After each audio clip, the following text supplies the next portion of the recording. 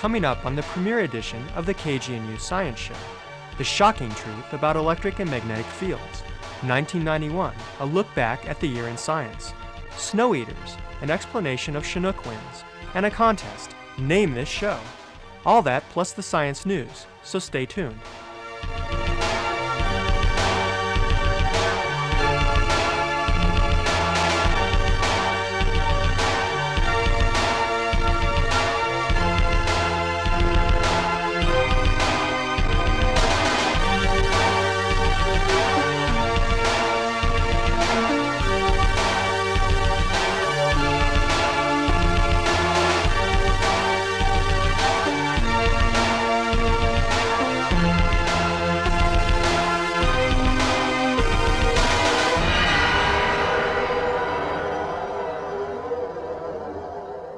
Welcome to the pilot episode of KGNU's new science show. This show wants to bring you a fresh look at the world of science. We'll explain how everyday things work. We'll tell you about the latest developments out on the cutting edge of science. And we'll try to do it all in a plain, spoken, and engaging way. So if you're a PhD, a high school biology dropout, or somewhere in between, we think this show offers something for you. And if you've wondered what goes on in all these labs around town, we'll bring on researchers to fill you in. We want to emphasize the vital and varied work happening right here in the Boulder-Denver area. Webster's defines science as the state of knowing, knowledge as distinguished from ignorance or misunderstanding. We want you to know. Here's a look at the recent news in science. A growing number of researchers now believe that for many of those with hypertension, restricting salt has little or no effect. Recent studies suggest that for some people it is not too much salt, but too little calcium that sets the stage for hypertension. Researchers say people have been interested in the salt question for 50 years, and there's still no compelling evidence one way or another. There's a problem when research focuses on sodium without looking at other ions in the diet, like calcium and potassium. Researcher Dr. Thomas Ferris said, quote, "There is no evidence that salt can cause hypertension in people with normal blood pressure. Taking salt out of baby food is just silly, and it bugs me that I sometimes can't get salted pretzels because of this irrational fear." Although still controversial, this calcium connection has already led some specialists to advise patients that they may eat pretzels at least in moderation as long as they also drink their milk. The long search for planets beyond our solar system may finally have succeeded.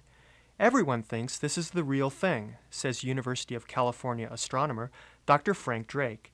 After over 18 months of observations, Dr. Alexander Woltzon and Dr. Dale Frail report finding 3 Earth-sized planets orbiting a neutron star 1,300 light-years from Earth. The star, a pulsar, spins on its axis 162 times a second. The existence of the planets was inferred from changes in the star's rotation rate.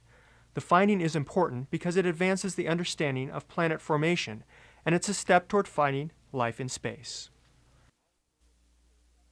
Science magazine has chosen its Molecule of the Year for 1991, Buckminster fullerene.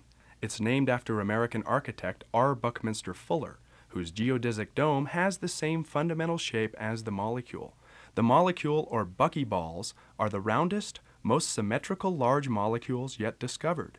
They're also the third major form of carbon after graphite and diamond. Why are chemists so excited about buckyballs? They're calling them the most chemically versatile molecule known, and research papers are hitting the top journals almost weekly. Because the buckyball is hollow, it may provide chemists with a long sought-after chemical courier service. They hope to be able to stuff the buckyballs with different atoms or ions and deliver them through tissue or other materials. The buckyballs would shield their contents from radioactivity or other hazards along the way. They might even serve as microscopic drug traffickers, delivering drugs where needed in the human body.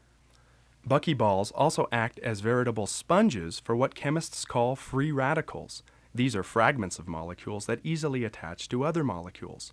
That can be a nuisance in many chemical reactions, so it might be handy to have a buckyball sponge around to control these pesky free radicals, which are actually very important for the economical synthesis of various polymers. Buckyballs and their cousins, the fullerenes, might also be chemical catalysts. That's a molecule that helps speed up chemical reactions. Are you impressed yet? Well, buckyballs also show potential as super strong materials, optical switches, and even superconductors, although they can't yet compete with the traditional candidates for superconducting, known as high-temperature superconductors. Of course, all of this sounds great, but perhaps you're asking, is it safe? Well, it's organic. Actually, many potentially useful organic compounds can be dangerous because they incorporate themselves into DNA, causing cancer.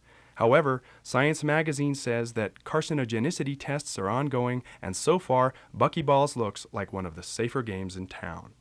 Buckminster fullerene, it's a courier service, A sponge, a catalyst, an optical switch. a superconductor. It's strong and it may be safe. Buckminster fullerene, found only in your finer chemistry laboratories.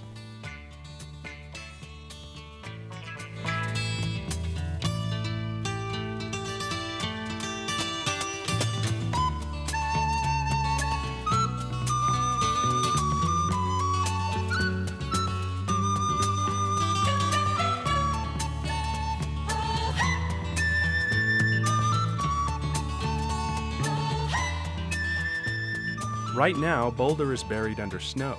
But imagine waking up tomorrow morning with the temperature 50 degrees warmer than when you went to bed. The wind is blowing 100 miles per hour, and you no longer have to worry about shoveling the walk that you didn't shovel yesterday.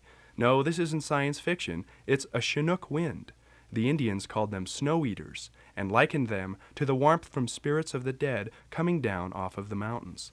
But what is the scientific phenomenon lying behind these winds? David Atkins reports.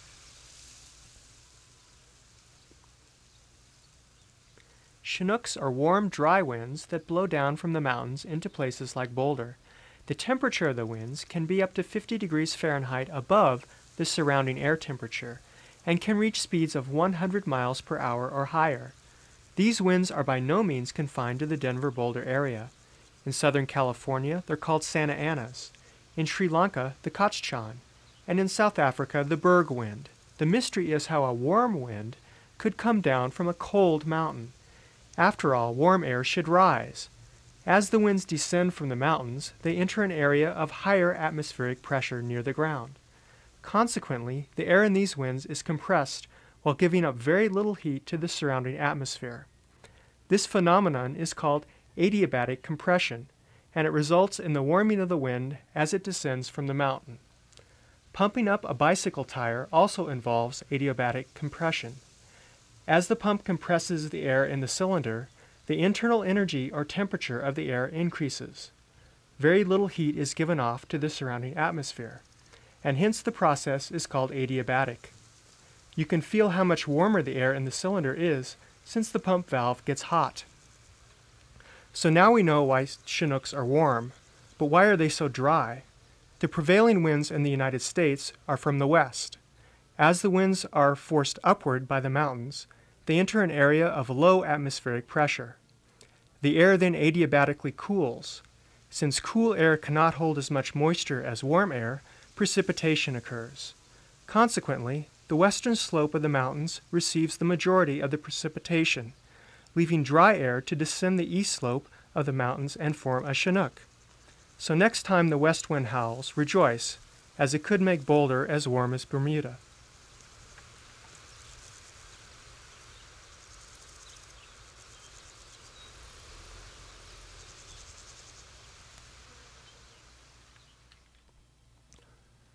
Are you overwhelmed by the pace of scientific advancements, finding it difficult to keep up with all the new science journal articles each month, lacking in clever, interesting science snippets for those cocktail parties? Well, in an effort to help you condense all the science out there into the most important work, we bring you Dr. John Bruce Davies with a critical look at the year in science for 1991. In the world of anthropology in 1991, excavations at a 3,500-year-old Peruvian site, considered one of the earliest major settlements in the New World, suggested that residents rejected grain cultivation in favor of growing cotton. In the world of behavioral sciences, the study of people with severe depression indicated that those who respond to antidepressant medication should be kept on high doses of the drugs for at least 3 years. I'm sure the pharmaceutical companies will love that result. New experimental data hinted at the existence of a heavy neutrino. So far, we haven't seen a light one yet.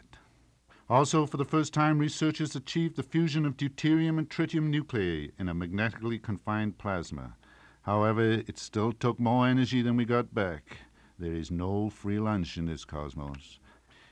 With respect to science and society in 1991, the President's fiscal year 1992 budget requested a hefty $8.4 billion rise in R&D spending.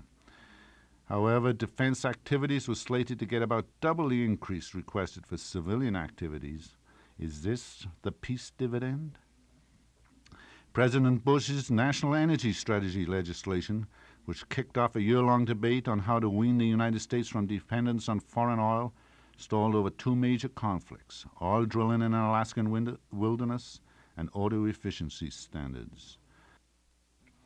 The House Science, Space, and Technology Committee created a new task force to focus on the health of U.S. research, especially in light of new questions about big versus small science projects. Such questions nearly killed funding for one of the largest big science enterprises, the $40 billion space station. I'd just like to remind everyone that Einstein was a small scientist. Though anti-smoking campaigns appear to be helping, a survey showed that 1 in 3 women of childbearing age in the United States continues to smoke. Several studies showed that cigarette advertisements exert powerful psychological influences on children and teenagers, possibly encouraging young people to start smoking. I didn't start till I was 24. In space science in 1991, the Jupiter-bound Galileo spacecraft radioed back to Earth the first close-up images ever taken of an asteroid, an object called 951 Gaspra. It looked like a potato. Comet Halley, normally dim and quiescent as it recedes from the sun, suddenly sported a new shroud of dust and underwent a major jump in luminosity. It may be its way of saying goodbye. With respect to Hubble, that problem-plagued telescope, 4 failing gyroscopes, unwanted vibrations, a faulty spectrograph were some of the problems. Nonetheless, Hubble captured the sharpest images of Mars ever taken, as well as a photo depicting the clouds in Jupiter's turbulent atmosphere. To quote Shakespeare, Hubble bubble, toil and trouble.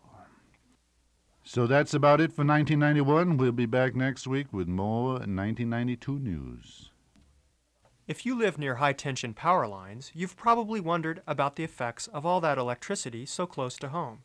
In a moment, we'll talk with University of Colorado professor Frank Barnes about the possible effects of electric and magnetic fields. But first, we'll hear from a Minnesota farmer who says cows get sick when there's too much electricity around. When their cows' milk production drops and they can't figure out why, dairy farmers throughout Minnesota and Wisconsin turn to Al Balgard. Using simple instruments and a basic knowledge of electricity, Balgard corrects wiring problems in their barns, and that seems to do the trick. The cow's milk production and overall health improves. It's not exactly foolproof research, but a lot of Midwest dairy farmers are convinced electric fields harm their cows. Sam Fuqua spoke by phone with Al Balgard, who was at his home in Corcoran, Minnesota. You get a lot of different problems from it. Magnetic fields, or as we know it in farming trace street voltage, is a stress disease because it lowers the immunity of the animal. Therefore, it becomes an infliction.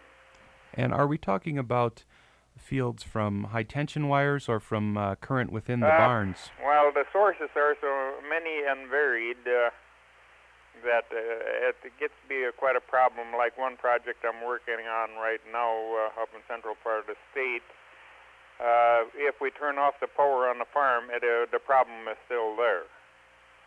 So we're having quite a time trying to trace that one down. I'm working with the local power company there with the engineer, and I haven't been up to see what progress is. But what happens there is that even with the power turned off, you watch the animals, and first thing you know, you'll see tail switching, and then they get nervous and start dancing because it's bothering them right through the feet and everything. And their milk production suffers? Oh, yes. He had 5 days. Last time I was up there, we went out with the engineer, and he'd put some equipment out for 5 days, And in those 5 days, there wasn't really any big basic problem. In those 5 days, without having any cows fresh or dried off, so the numbers were even, he had gained 5 pounds per cow per day. Can you tell me a couple more of your success stories? Well, I just got a report on one that is just west of me here, about 25 miles. When I went out there, the power company had been there, but they couldn't find anything. Well, what I traced it down to, he had underground service, and he had a bad wire in there. And what had happened, they had at one time replaced one of the wires, but they hadn't taken the old one out or disconnected it. Then we also found one going to the garage that was bad. When we relieved the problem there, he then went into the next problem because the cows milked out so fast that it flooded the milk line and thereby inflicting the cows. So we then had to fix the milk machine. When I started there last spring, his cell count, which is quality, was just under 1 million cell count. The cell count, you're talking about the white cells that shed down, you see. And we find that for every 300,000 cell count, you lose 1 pound of cheese and 100 pounds of milk. And so with these bad wires in his barn, that was lowering the cell count? No, it was raising it. Oh, raising it, I see. No. Both the husband and wife worked in the barn, and before they got through with milking, their arms would go dead. They had spent about $1,000 on stepped-on teats, because this is one thing, the cow gets clumsy and what have you. His butter fat was at 2.9. Now, for those of us who don't know, is that low? That's low. He had some cows as low as 1.5. What is a normal butter fat? Normal butter fat, you're looking at probably, you're grading it at 3.5, but in a Holstein herd, you're probably looking at right around 4. There are some that run higher, but I would say the medium there would probably be about 4% butter fat. Okay, so low butter fat and high white cells, and then what happened when you took care of the... Due to the quality of the milk, with the high cell count, he was paying $150 a month penalty for poor quality. And his milking time was 2 hours and 45 minutes because they don't like to let the milk down. Right. We turned that around. The cell count last report was 57,000, which gives him a premium of 30 cents a hundred. His butter fat had gone up to 3.85, and his milking time was 1 hour 25 minutes. And all this because you found the bad wires and correct. So not only that, his neighbor wanted me to check out his place, and so when I got there, he says, I still want you to check it out, I'll still pay you, but I think you cured my problem when you found that problem with my neighbor. Farmers in America's dairyland aren't the only ones concerned about the health effects of electric and magnetic fields. Jeff Orrey spoke with CU professor Frank Barnes. The folks living on Grape Street here in Boulder may be especially interested in our guest today, who is here to help us better understand how the electric and magnetic fields like those produced from the huge power lines strung along Grape Street could possibly affect biological tissue. Our guest is Professor Frank Barnes from the Department of Electrical and Computer Engineering at the University of Colorado here in Boulder. Welcome, Professor Barnes. Hello, glad to be here. Now, modern societies have been living among many sources of electricity for decades now, yet only recently have people begun to express concern over their effects for living creatures. In the past, it seems that the electric fields around us have been assumed to be safe. How come it's taken us so long to become concerned? It's not really the case, because we've known electric fields have been dangerous from a long time and since Galvani first discovered it. The question is, what are the levels we're dealing with? In other words, we've known electric currents and electric fields are dangerous for a long time because we've used them in the electric chair. That's clearly detrimental to your health. At high levels, yes. No, the problem is what are the possible effects of low-level, long-term exposures? And that's the subject that hasn't been studied very well in the past. We're talking about fields that are from power lines that are something like 1,000th of that of the Earth's magnetic field. So these things are very weak. But power lines aren't the only source that Oh, we're no. faced with. In fact, they're probably a minor source by comparison to the plumbing or ground loops that may be in the return from the unbalanced currents that flow through your house. If you're using different power on different parts of the house, you may be operating on different phases, and if there's an unbalance between that, those currents may generate more fields than the power lines. Okay, if we assume that some of these fields are harmful, can you give us an idea of the reasons why, that somehow they affect our bodily tissue, presumably? Well, first of all, it's not at all clear that they are harmful, and it's very hard to get cause and effect associated in this kind of work. Now, there is some evidence that maybe these things are doing something, and the one that has scared people the most is the association between proximity to power lines and the incidence of childhood cancer.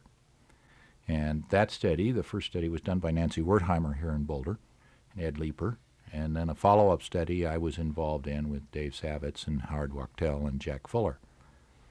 How do you Some go students. about? Okay, how do you go about investigating something as complex as this interaction? Well, there are two ways. The gross study that we just mentioned in an area was an epidemiological study, which is basically a statistical study, and it's very weak. It's a very weak study in terms of its ability to precisely identify cause and effect. We have an association, if there is one, between childhood cancer and, say, proximity to power lines is not at all like the Surgeon General's study of the incidence of cancer or lung cancer and smoking, which was a very strong correlation. Here we have a very weak correlation. Are they doing actual laboratory experiments between tissues and electric? That's, of course, the other side of it. And the laboratory experiments are quite difficult to do. My favorite story in this is the one of a somewhat different area in the microwave area, where a psychologist exposed some rats to a waveguide, and she put in a water dish and a feeder and turned on the power, and the first thing the rats did was run and sit in their water dish. Now, you can imagine what the psychological explanation of this might have been. But an engineer sitting in the back of the room says, the rat's tail is about 2-3 inches long. The dielectric constant's about 50. And that's a quarter wave antenna. The rat's got a hot spot at the base of the tail. Now, there's no reason in the world a psychologist should know that kind of antenna theory. And so this is the kind of problem that people have, is knowing enough over a broad enough range not to make stupid mistakes. And so it's very difficult. Yes, there is some laboratory evidence. There's some evidence at an intermediate level that in certain cases, in mouse tumors which were initiated with a 4-ball ester, that electric currents can serve as a cancer promoter. These levels are 1,000 times higher than the levels that we associate with fields around a house from the wiring or from appliances or from power lines. A recent Boulder Daily Camera article tells of a Boulder couple who have turned off their electric heater in their house, which was powered by a direct current source. It wasn't oscillating like most of the appliances, the source for most of our appliances are. And the owner of the house says there has been evidence of leukemia due to these DC sources. Is there work I haven't done on seen this? that. I haven't seen anything in that area. I would be surprised at that, because I'd be surprised if those fields are greatly different from the Earth's magnetic field. So that would surprise me. I won't say it's impossible, but I would be extremely surprised at that. A DC source has a very different characteristic. I would imagine there are different ways that it could affect body tissue. I would expect it to be quite different. Now, there is one recent discovery that's quite interesting and intriguing. Joe Kirschrink at Caltech has shown that there are magnetosomes in the brain of humans. What are those? These are little particles of magnetite, a couple of hundred angstroms in diameter. And when coupled together in strings a micron long, they wind up being the navigation system for pigeons and bees and salmon and various things like that. Now, nobody knew, at least to my knowledge, knew that these existed before about a year ago in humans. and nobody knows what their function is or how they or where they're located. So that's an area of research where some new things might very well show up. And at this stage of the game, nobody knows what's going on. What are some of the presumed processes that might occur within human tissue from these time-varying fields? From the time-varying fields, you get induced currents, and therefore you might wind up in changing the ion transport in the vicinity of membranes or cross membranes, or changing things like calcium. And we know that calcium transport across cell membranes, which is a second messenger and an important part of this, of the whole biological signaling process. That occurs at higher levels, the order of 1,000 times the fields of a few milligauss that we talk about in a house, or 10 to the minus 7 Tesla for people who are familiar with that notation. What are some of the processes that might occur in human tissue or other living tissue from the effect of magnetic or electric fields? It depends on what levels you're looking at. At high levels, of course, we get heating and shock and various things like that. At the low levels, or what I would call intermediate levels, you get effects on growth currents. In other words, there are naturally flowing currents in the body. And if you induce currents that are approximately the same size as these, it's not surprising that you interfere with the growth processes. Could you induce these And then levels from electric power lines? No, well, not normally. They occur at some levels that are roughly 1,000 times the levels we would expect from power lines and from everything except very large appliances that are like motors that you're right next to. And I mean really right next to it, because the fields next to appliances fall off very rapidly. So you step back a foot or two, and these fields are much, much smaller than they are if you're right next to them. How come when you go to a 7-Eleven, you see the sign out front that says, warning to those who wear pacemakers, that there's a microwave oven in use? It's because the microwave can propagate, and some of the very old pacemakers were not shielded to protect that. And so you can get from the modulated signals in the microwave oven transmitted and coupled to some of the old pacemakers, and they can interfere with the pacing circuit itself. The new ones, this is not the case. There have also been accusations that microwaves can possibly affect DNA. Yes, I know about those experiments. Some of them were done at the University of Maryland. There have been some done down in Arizona. Those are quite special situations with regard to resonances and relatively high levels. One of the things you need to know is the body shields itself very well from most of these fields, so that the fields you get inside the body and the fields on the surface of the skin are quite different. In fact, at the very low frequencies, it's only 1 part in 100 million. Well, it sounds like most of the studies are inconclusive at this point. What would you tell the people who live on Grape Street under those big power lines at this point? And the question is it safe? Should I sell my house or not? And the answer is from my point of view, first of all, we can't answer the question whether it's safe or not. We don't know. On the other hand, would I sell my house? The answer is no. On the other hand, it depends an awful lot on your own psychological state. What kinds of risk are you willing to take?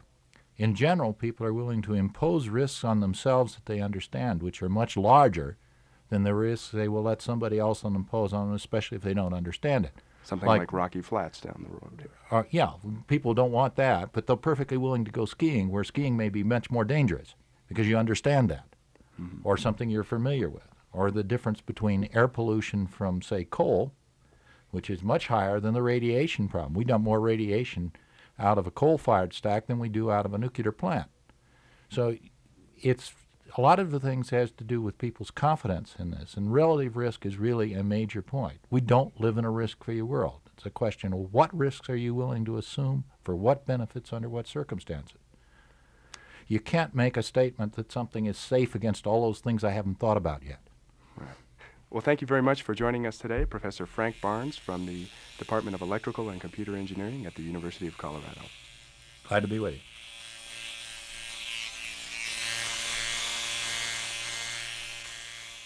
One more thing before we go. This show needs a name. We want you, the listeners, to name KGNU's new science show. Call the KGNU comment line with your name suggestions.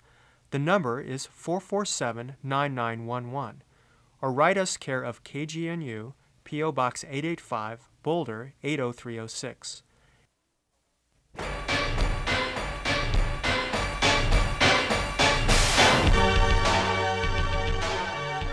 That's all for this edition of the nameless KGNU Science Show. The program was produced by Sam Fuqua, Dave Atkins, Jeff Orrey, Martin Smith, Michael Kiefer, and Alan Gordon. Our theme music was produced by Larry Morrison. Let us know what you thought of this show. We want your feedback. And if you want to participate, call the KGNU comment line 447-9911. That's 447-9911. For the KGNU Science Show, I'm Jeff Orrey. And I'm David Atkins. Thanks for listening.